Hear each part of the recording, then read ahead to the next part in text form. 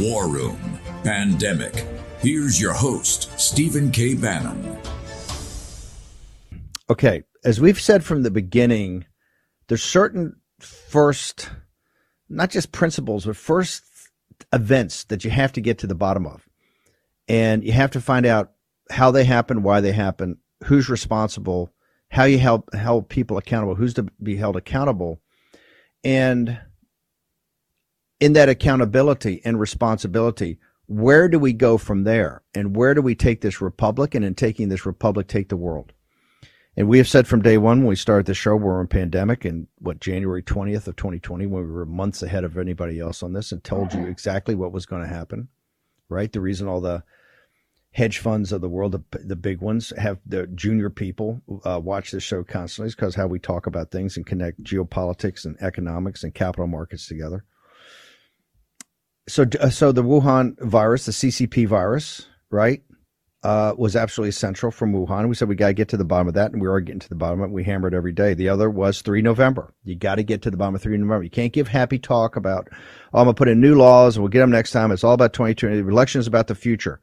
Well, the future is inextricably related and connected and driven by the past, okay? Anybody who's not just a moron giving you happy talk.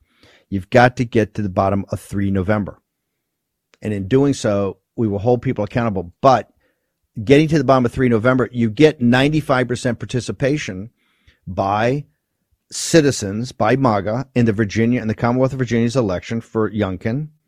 95% participation as precinct,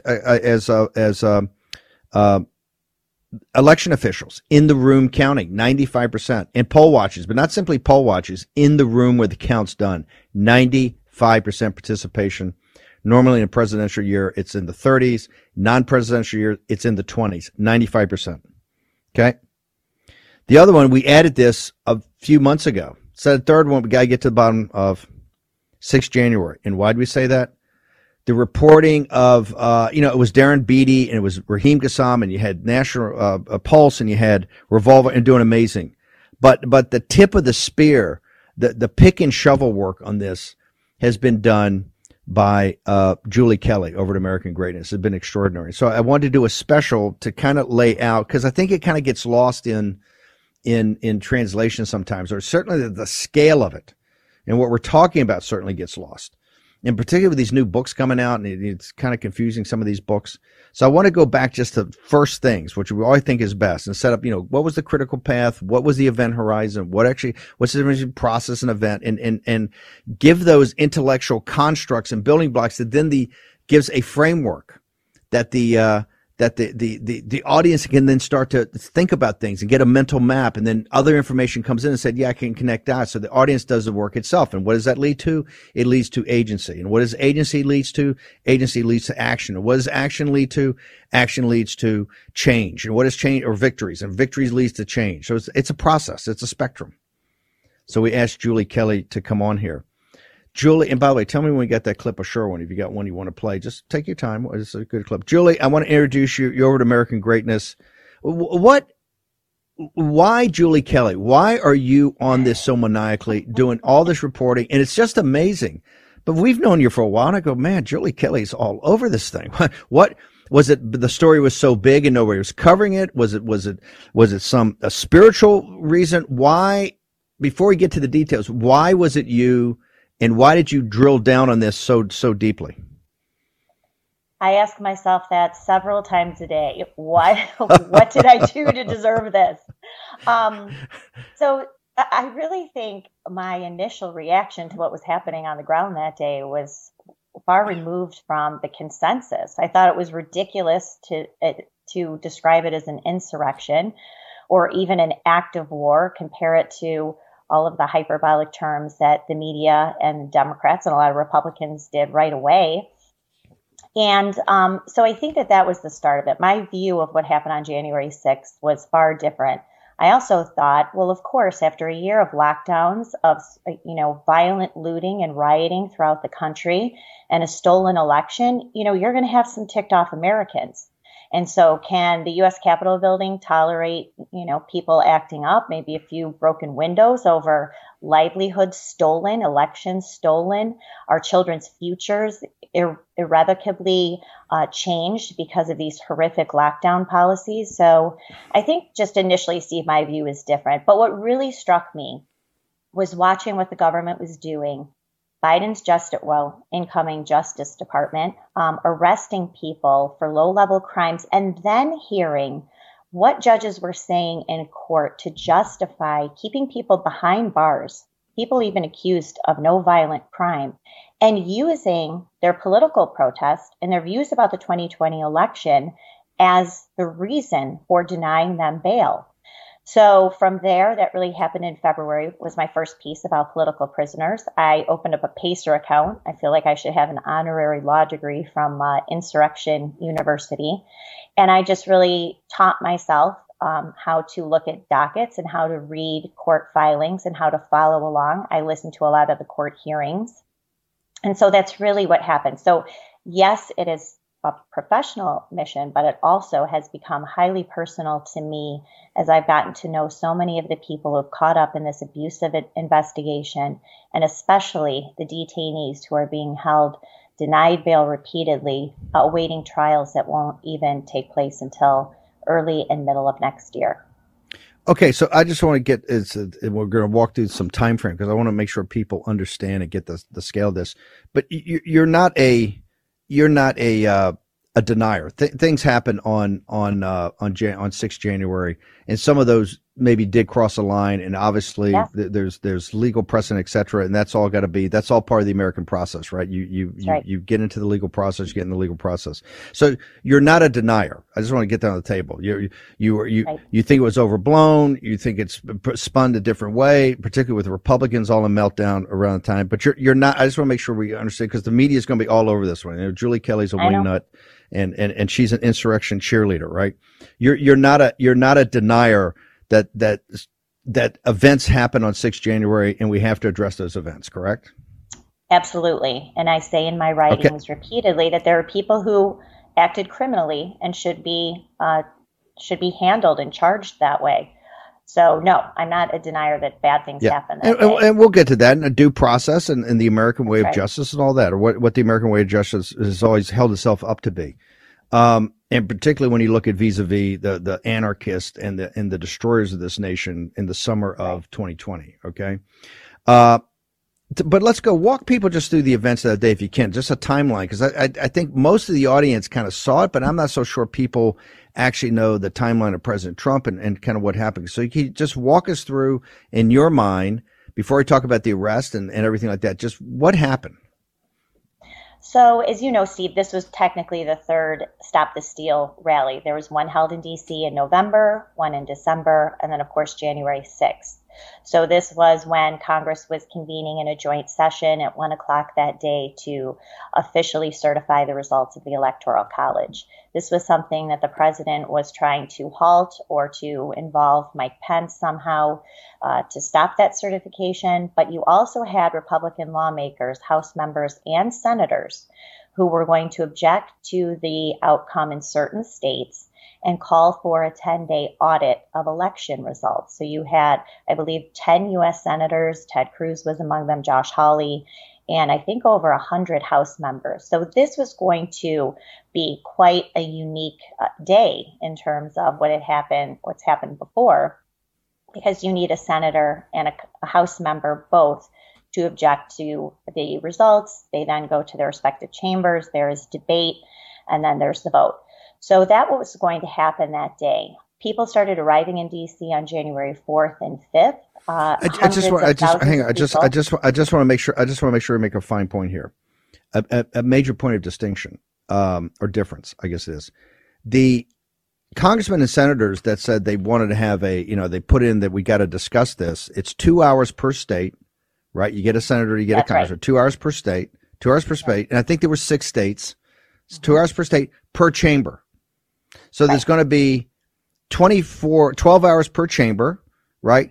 24 hours of live. It would be television. There would be a huge thing going through. Now, the reality is that's not going to change that's not going to change one vote in the House, right? Or in the Senate. Things just move on afterwards and it moves on. So that's not going to change anybody's mind. That's going to be certified. In addition, there was state legislators, particularly led by Corman of Pennsylvania, the Commonwealth of Pennsylvania, sent letters to Mitch McConnell at the time, the majority leader, and Mike Pence as the president of the Senate, saying there had been issues in our states about the certification of these electors, and we would like you to send it back to us, not flip it to Trump. Just send it back to us, and we need to review it for 10 days.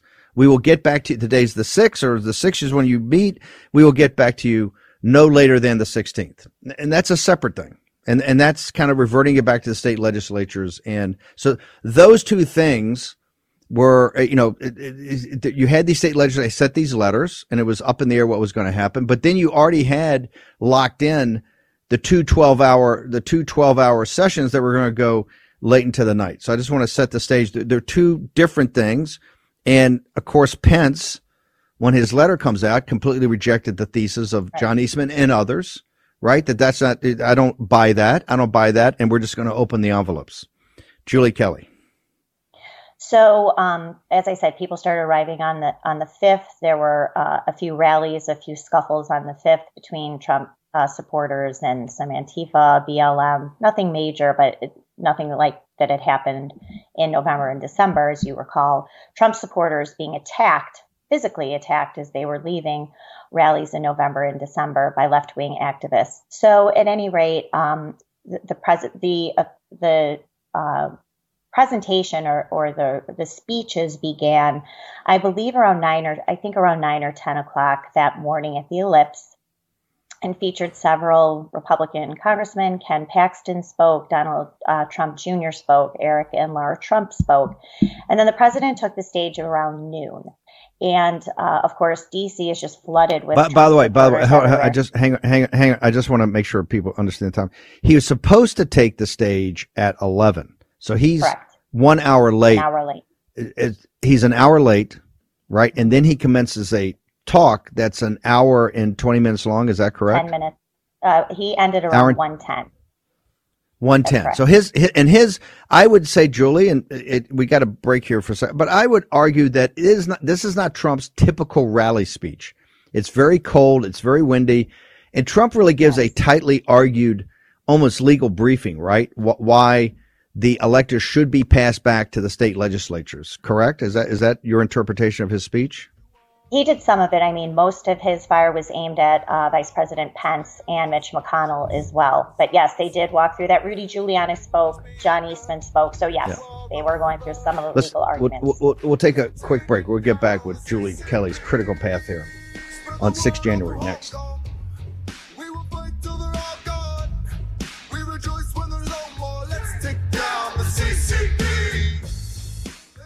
We're looking at significant felony cases tied to sedition and conspiracy. Just yesterday, our office organized a strike force of very senior national security prosecutors and public corruption prosecutors. Their only marching orders from me are to build seditious and conspiracy charges related to the most heinous acts that occurred in the Capitol. And these are significant charges that have felonies with prison terms of up to 20 years. Okay, welcome back. It's a special on Saturday. It's 4 December, Saturday, the year of our Lord 2021. We talk a lot here about human agency and human action and how one person can make a massive difference. Well, in this entire situation on 6 January, you just saw there Mike Sherwin, who is the U.S. attorney under President Trump for D.C., throwing down hard with the total power of the state. Shock and awe to get to the bottom of this. I think we didn't have the 60 Minutes interview. 60 Minutes interview he gave during that same time. That was a few days after the event at the Capitol. He said we're going to do it by shock and awe. So you had the full power of the state. On our side of the football, you had Julie Kelly, right? Julie Kelly gets inspired, starts doing this incredible reporting. But you know what? If I had to go the whole state apparatus and Julie Kelly, I think I'm going to line up on Julie Kelly's side of the football. It's a tough broad from Chicago, man. You can't. She and Liz Ure, they're my girls. Julie, tell us. So go through the rest of the timeline, but then I want you to address specifically Sherwin and what happened immediately afterwards with the power of the state. Yeah, so that press conference is just enraging to watch now. Now, think about this, Steve. So that press conference is January 12th, right? So 6 days after the event. Who has been arrested for planting those pipe bombs? No one. We are here 11 months later. No one has been arrested for planting alleged pipe bombs outside of the headquarters of the Republican National Committee and Democratic National Committee, which is located a few blocks east of the Capitol grounds. That news is what prompted the initial evacuations that day. And those pipe bombs were located mysteriously by a woman who, by the way, works for the federal government. Surprise, surprise. She found them on her way to do her laundry, reported it to a security guard at the RNC headquarters. They notified Capitol Police and DC Metro Police. But still, here we are 11 months later. No one has been not only charged, no one's been identified with that. So that is another suspicious angle about what happened that day. Michael Sherwin, in the 60 Minutes interview, and you could see how excited and energized he was about what he called an unprecedented investigation, the DOJ's biggest investigation in its history. Attorney General Merrick Garland has said that repeatedly. But what he said in the 60 Minutes interview, this would be a shock and awe campaign, that the FBI was rounding up 100 people before January 20th as a deterrence to intimidate and bully Americans out of going to Washington, D.C. on Inauguration Day to protest the swearing in of Joe Biden. Think about that. He admitted that publicly. So the first 100 or so arrests were not to bring justice, were not to deter crimes. It was to silence political dissent in this country. And that is still what this DOJ has been doing for the past 11 months. Yeah, I don't remember him in 16. I don't remember him in early 17 arresting all the people that came. The city was out of control. Right. The city was an armed camp in January of 17 for Donald Trump. I don't remember any of that happening. No, don't remember that. I also I don't remember, and we begged for it on this show, when they burned down this country in June and July of 2020. You know, in Portland, in Chicago, in Seattle, and throughout the nation, in New York City, DC. We said, where are the tasks in D.C., Washington? Around the president had to be taken down to the bunker, right. Where right outside St. John's Church, defaced the president's church. Right. Now, where was the task force? Where was this organized effort? You know where it was? Sitting and watching, because that's what they wanted to do.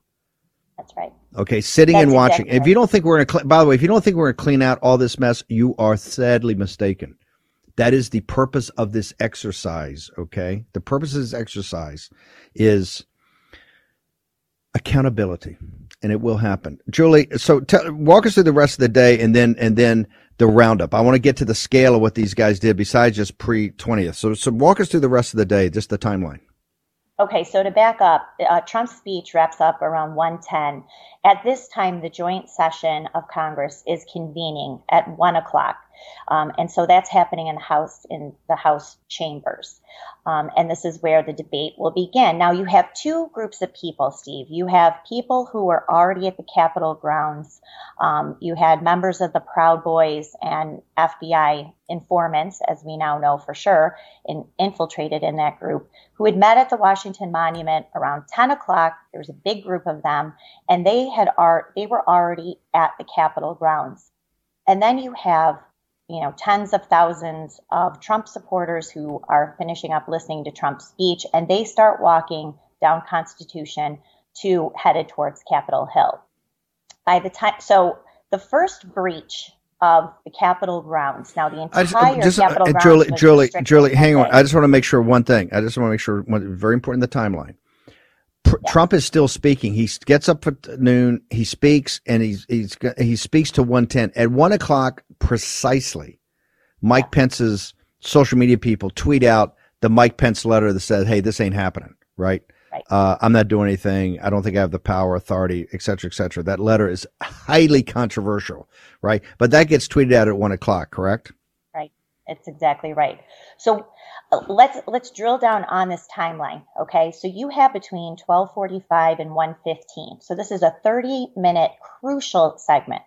Trump is still speaking. You have the first breach of the Capitol line by Ryan Samsel at about 12:55 that day. Ray Epps, and we could talk a little bit about him, whispers in Ryan Samsel's ear. He confronts Capitol Police, a thin line with bike racks there. They overrun the police, knock a few over, and then run up the steps towards the west side of the Capitol building. Around 12:50, this is when the news of the pipe bombs is released. So around 12:50, the pipe bombs are identified. This prompts the first evacuation of certain areas of the Capitol complex. You have House members who are tweeting out, "We're being evacuated because of this pipe bomb."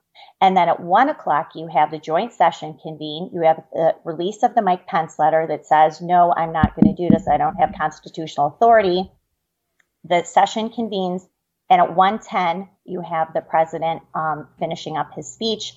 His supporters, some of them already had left the speech, and they are starting to walk towards Capitol grounds. So that is the crucial 30 minutes between around 12:45 and 1:15 about what's happening. And this is setting the stage now for the armed insurrection. Okay, so then walk us through Sherwin's efforts. What happens, and I also want to get to. You just dropped a bombshell. I mean, I know it's not for you, but for people just doing it, you said, "Oh, the Proud Boys and their FBI informants, they meet up." I want to ask about this. When you say FBI informants, I know Darren Beatty's said this. He's going into deep investigation about the Michigan situation. But when you say FBI informants, or maybe federal officers or whatever, what are you talking about? Do you actually have proof that these organizations were infiltrated by the FBI? And if so, why is Mike Sherwin, why aren't they coming out and telling us about that? Why aren't they telling us that, hey, federal authorities actually knew what was going on and had it control and things weren't going to get out of control? Julie Kelly. Well, let's talk about Michael Sherwin, what he was doing that day. He reportedly in an interview was dressed in plain clothes, in jogging apparel, apparently, and was on the ground in Capitol Hill, in the Capitol that day, just walking around, observing to see what protesters were doing. Now, why was he on the ground? Why wasn't he at his office paying attention to what was happening? What was he doing there? He was just blending in the crowd, one of the most powerful prosecutors in the country. But we do know from reporting that has been confirmed by the New York Times, who has seen documents about this, that at least 2 FBI informants, and we could suspect 2, there are many more, were infiltrated with the Proud Boys that day, were communicating with their FBI handlers from the ground. And they talk about the breach that happened around 12:55 that day with Ryan Samsel, with Ray Epps right there. Ray Epps is the man who is also a suspected, could be some FBI asset. He was very involved in getting people to the Capitol that day and was right behind the first line that was breached. And so we still don't know a lot about what he was doing. He still has not been charged. So we know for a fact that there were FBI informants because New York Times has reported it. We also know from other reporting that there were FBI assets infiltrated with the 3 percenters, and I believe the Oath Keepers too. So this is all going to be coming out. We could talk about the Whitmer case and how that all ties in.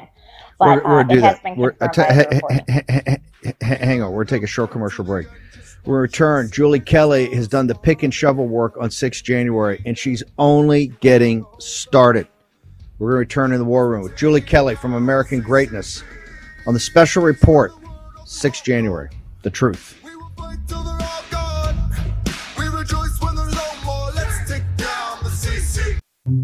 Roseanne Boylan was 34 when she died at the Capitol on January 6th. 3 days later, I learned she was from my hometown. From MSNBC, I'm Ayman Mohyeldin, and this is American Radical, the story of how one woman became a foot soldier in one of the most dangerous movements in America. It happened so quickly, going from being a totally apolitical person to dying for Trump. American Radical, a new MSNBC original podcast, coming tomorrow. Dying for Trump or killed or murdered as a protester. So MSNBC, we're going to, and let's have a poker term. We're going to see you and we're going to raise you. Yep. And that, by the way, that's the commercial for their big special tomorrow. Sick. Make sure MSNBC, don't say anything you're not prepared to eat. Okay? Because I think Julie Kelly is going to spoon feed you the truth. Okay? Mm-hmm. I'm so glad they're doing this special. I'm so glad they're doing it. They're making her a victim in service of President Trump, right? Julie Kelly is going to get you the facts, right? Irrefutable facts of what happened to her. And you'll see who she's the victim of. Okay? You'll see the victim. So make sure MSNBC, and you're special, and you've been hyping this all week. Don't say anything you're not prepared to eat. Because Julie Kelly is going to get ready to spoon feed you with a shovel. Okay? Julie Kelly, continue on with your analysis of Sherwin and what happened. And also, I got to get to Michigan. You said FBI informants, government informants, FBI agents, federal agents. Tell us about that. So we're just at the tip of the iceberg, learning about the FBI's involvement. I think Darren Beatty at Revolver.News has raised really good questions, because here's the question now, Steve. Not so much who's being charged, but who has not been charged. So to Darren's point, as he started reporting over the summer, why has person one in every single, we're on now the sixth superseding indictment for the Oath Keepers. Why is person one, Stuart Rhodes, still now 11 months later not charged with anything related to conspiracy? Why is person one in the Proud Boys conspiracy, Enrico Terrio, why has he not been charged? And so now the question is, all these people who we saw at the Capitol, all the people infiltrated with the Proud Boys wearing orange neon caps, very distinctive, so they could stand out in the crowd. Why have they not been charged? And so there are a lot of questions. People who were on original lists, like Ray Epps, who then disappeared off of most wanted lists. And so those are the questions now. And now, is there more court filings? There was just a court filing a month ago by an attorney, a defense attorney, who said we now know at least one FBI agent was involved in her client's case. So we're going to learn a lot more about this. But this backs all the way up to, and we'll talk about this real quick because I do want to get to Roseanne Boyland and then the detainees. This goes back to the spring of 2020, when the FBI opened up what's called Operation Cold Snap. The premise for that was to infiltrate militia groups, the FBI to infiltrate militia groups to make sure that they were not going to organize or orchestrate any violence at lockdown rallies. This was the pretext, the premise to set up the FBI concocted kidnapping plot against Michigan Governor Gretchen Whitmer. So this started. Okay, in ho. Well, hang on a second. What do you mean by that? What do you mean by the whole thing of the FBI and that it's an FBI inspired? Back that up. So right now, there are as many FBI agents and informants involved in the Whitmer kidnapping plot as there are defendants. There is an extensive review, and I urge people to read this report by BuzzFeed News. I know it's not one of our favorites, but this piece is mind-blowing, and it details the FBI's leading role in putting together this kidnapping plot, taking people off social media, young men who are not in the best financial position, which of course we know the FBI has a long history of doing this. And what BuzzFeed reports is mind-blowing, but the reporters even acknowledge that but for the FBI's crucial involvement in this plot, there's a question whether it would have been conceived or even attempted to be executed at all.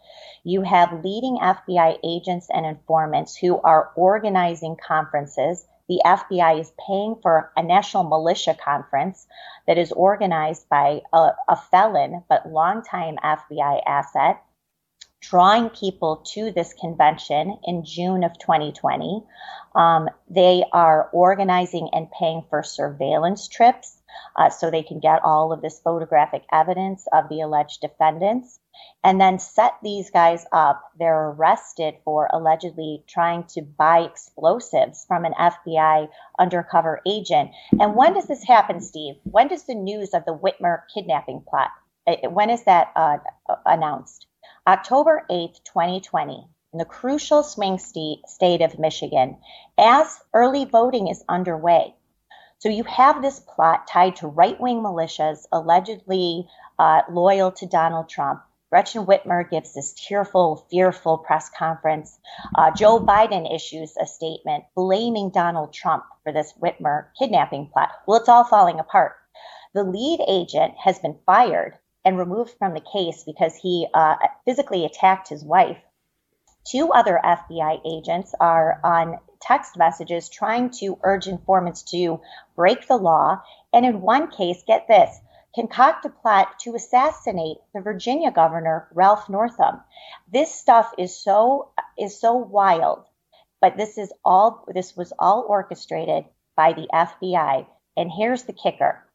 The head of the FBI's Detroit field office, after the Whitmer caper is released, after it's announced and the arrests are made and the charges are announced, he leaves a week later, is appointed to head up the DC FBI field office.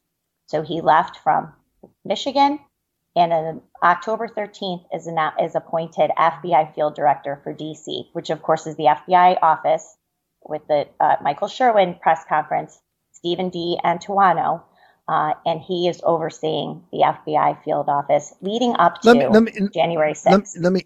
Let me ask you on this topic. BuzzFeed comes out with a story that explodes all this too, right? BuzzFeed, and they have a woman who does all this analysis, and it is a fabulous piece. It kind of mirrors a lot of Julie Kelly's. Julie Kelly's never going to get lauded by MSNBC, but and she was on Chris. She did the rounds for a day. She was on Chris Hayes, and Chris Hayes looks in the camera and says, "Hey, if you look at your reporting, there's some problems here." This is Chris Hayes, the Rachel Maddow's mini-me. Right.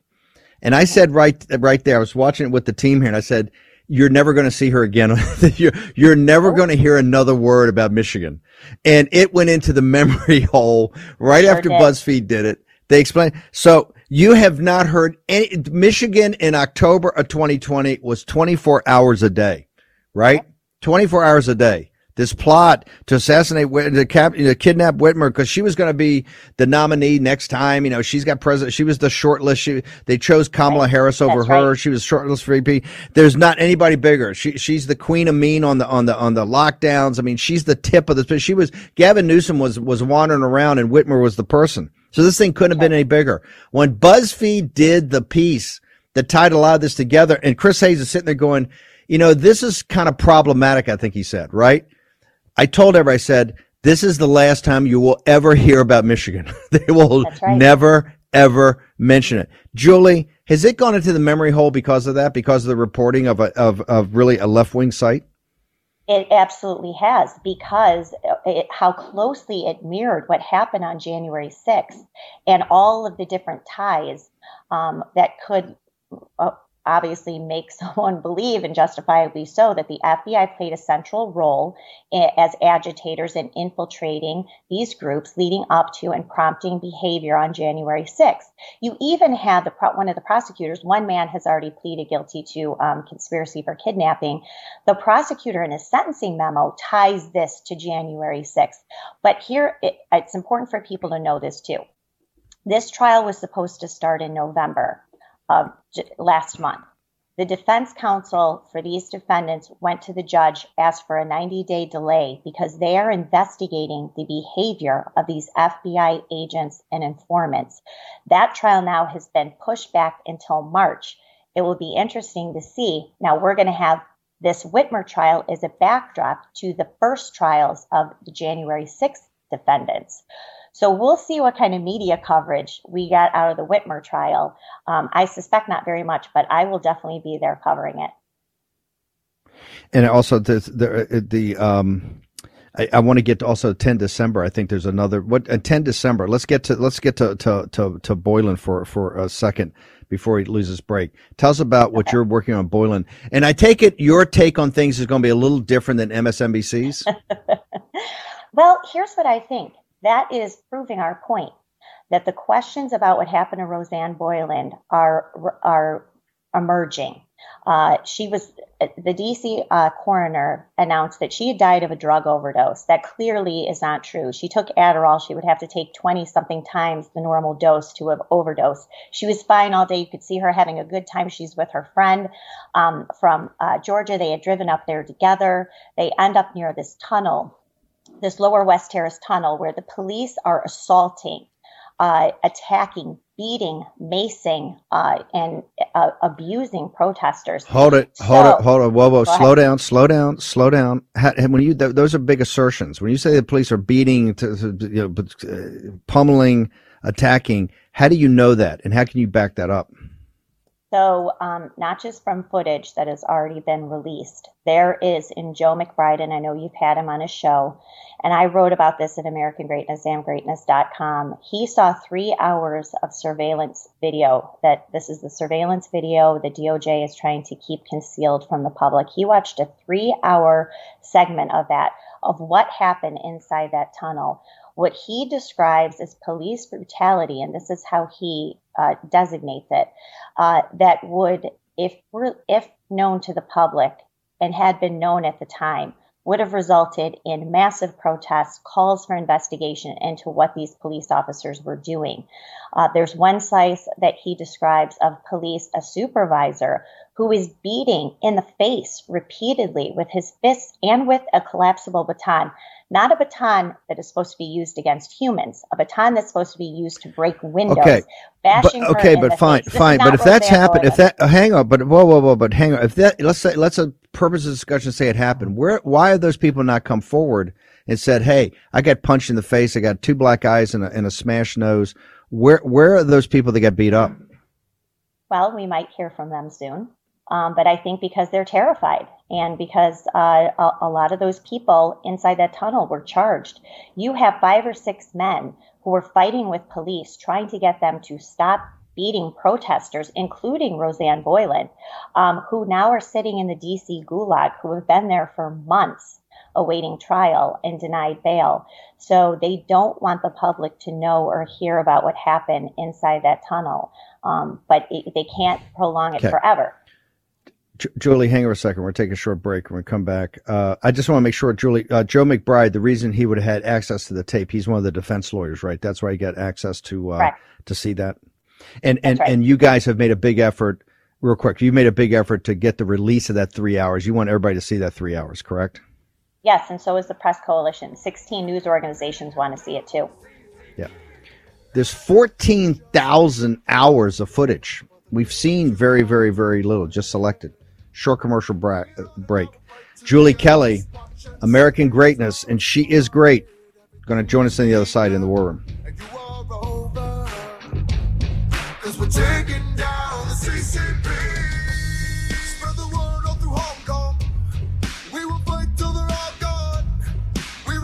Monitors us, censors us, deplatforms us. Conservatives have been helpless to do anything about it until now. Join Getter, the social media platform that supports free speech and opposes cancel culture. On Getter, you can express your political beliefs without fear of Silicon Valley liberals coming after you. Getter is led by former Trump advisor and War Room co-host Jason Miller, who saw what big tech did to President Trump and decided to fight back. Getter is the fastest growing social media platform in history, with 2 million users, including prominent conservatives like Mike Pompeo, Marjorie Taylor Greene, and Steve Bannon. Join Getter. It's in the App Store, the Google Play Store, and at Getter.com. Longer posts, longer videos, sharper and clearer pictures. And unlike the Silicon Valley oligarchs, Getter will never sell your data. Send a message today. Join Getter. It's time to cancel culture. It's the first Saturday in December. It's the 4th of December, the year of our Lord 2021. We would appreciate it in all of your holiday shopping if you would consider going to mypillow.com, promo code War Room. We've got, I think there's over 600 products for sale. You've got the sheets, the pillows, the towels, and these are monumental sales.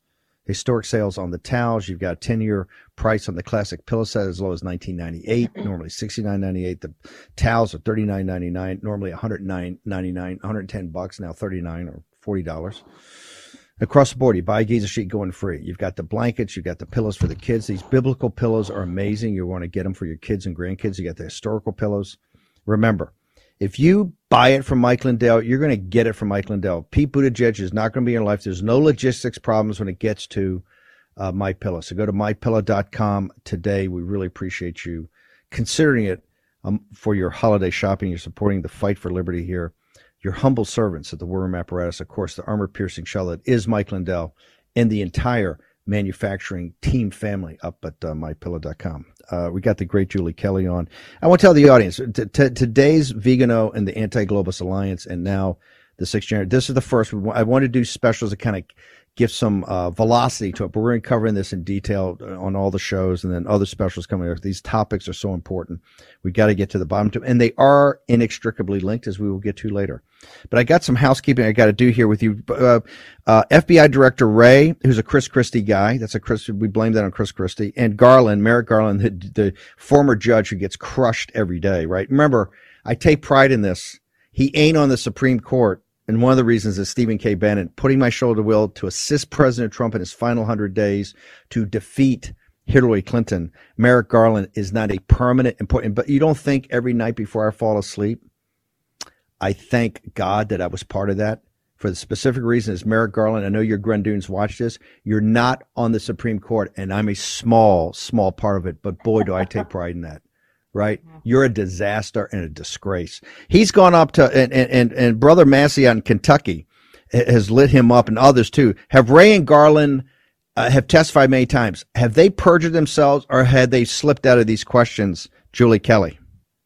Well, I think they've slipped out of their questions related to FBI's involvement in January 6th. Of course, Merrick Garland got in a lot of trouble for his doublespeak and possibly perjuring himself related to the targeting of parents at school board meetings. And Senator Cotton confronted him, said he should resign. He's a disgrace. And so he's under some fire finally from Republicans. But I don't know what they've been very vague about the FBI's role in January 6th. Let me, and DOJ and they're not, let me just say, Wray and Garland, you should have your scheduler take your pad out. I think it's 8 November. I think the election is 8 November. This coming year, 2022. You should write that down because your life is going to change on that day. Okay, in 2023 with the new House. Oh no, we're going to win this. We're going to win it big. 100 seats, 100 years. By the way, a couple of announcements real quickly. I want to get because I got to get back to Julie. I want to get in Politico today. They had an article about Illinois and about the freshman congressman, Republican woman. Boom, they're gonna redistrict her out, and they're proud of it. They're playing Smash Mouth as they should. We got no problem with that. We have to play Smash Mouth in these districts and the ones we have. Also, Ray Dalio gets lit up by Dave McCormick, who's thinking of running for the Senate. Why? Because of the War Room and because of Jack Posobiec. To say, hey, Ray Dalio's a disgrace about his being in business with the Chinese Communist Party. There's no chance you can run for the Senate until you throw Ray Dalio under the bus in disgrace. We only got a couple minutes, Julie. I want to go back and focus on this MSNBC special tomorrow. It's the reason we want to have you on today. They're going to try to make Boylan, what are they going to try to do with Miss Boylan tomorrow, Julie? They are going to Ashley Babbitt her. And this actually confirms our suspicions about her, the circumstances of her death. So what they're going to do, as more questions are raised about what happened to her before this video was released, as her family is hiring an attorney to investigate exactly what happened to her, including look at the autopsy that said she died of an overdose. So they're going to Ashley Babbitt her, which means they are going to vilify and demonize her to the point that people will say, well, she deserved what happened to her, which is exactly what you have Democrats in the media saying about Ashley Babbitt and millions of Americans, the disgusting comments I see whenever I post something about what happened to Ashley Babbitt. They're going to do the same to Roseanne Boylan because they know what happened to her. She did not die of a drug overdose. Not only was she probably killed by police, her body was dragged through that tunnel by Officer Ginnell, Sergeant Ginnell, remember, one of the celebrity cops, dragged through that tunnel. He met up with Officer Harry Dunn, and they waited there till the paramedics arrived, and she was already dead. But you're saying the 33 hours of footage will prove that, correct? Yes. Okay. And what's the fight? We got a minute. What's the fight for to get this 3 hours of footage out? December 10th is when they make a decision? Well, December 10th is when, now the Press Coalition, 16 news organizations have joined with Joe McBride representing Ryan Nichols. They want this 3-hour slice released. Judge Hogan has asked for a response from DOJ. That's due on December 10th, and then I assume that Judge Hogan will then make his decision. Press Coalition has won most of these battles asking for surveillance video, so let's hope that's the case, because once we see what happened inside of that tunnel, it will be mind-blowing. Okay, Julie, how do people get to you? We got about 30 seconds. Walk us through your social media, how to get to all your writings, and people got to keep up. We're going to post them every day up on our site, Okay. but how do people get to you about this? So all my work can be found at American Greatness, amgreatness.com. I'm at Twitter, Julie_Kelly2. I also urge people to check out the Patriot Freedom Project, which is raising money to try to help the defendants and their families as they're being bankrupted and denied bail. So that's where you can find all of our good work. Go there. I need you to go to there and check it out. And if you so are moved, hit them with a donation. If you're so moved, it's your free choice. But we're going to have Cynthia Hughes. I want to call her Saint Cynthia. She's done such an incredible job of putting her shoulder to the wheel. Yes, just amazing. Cynthia Hughes on Monday. Julie, you're a rock star. Don't ever quit, ma'am. Love you. I won't. Thank you. See you Monday at 10. Thanks, Steve.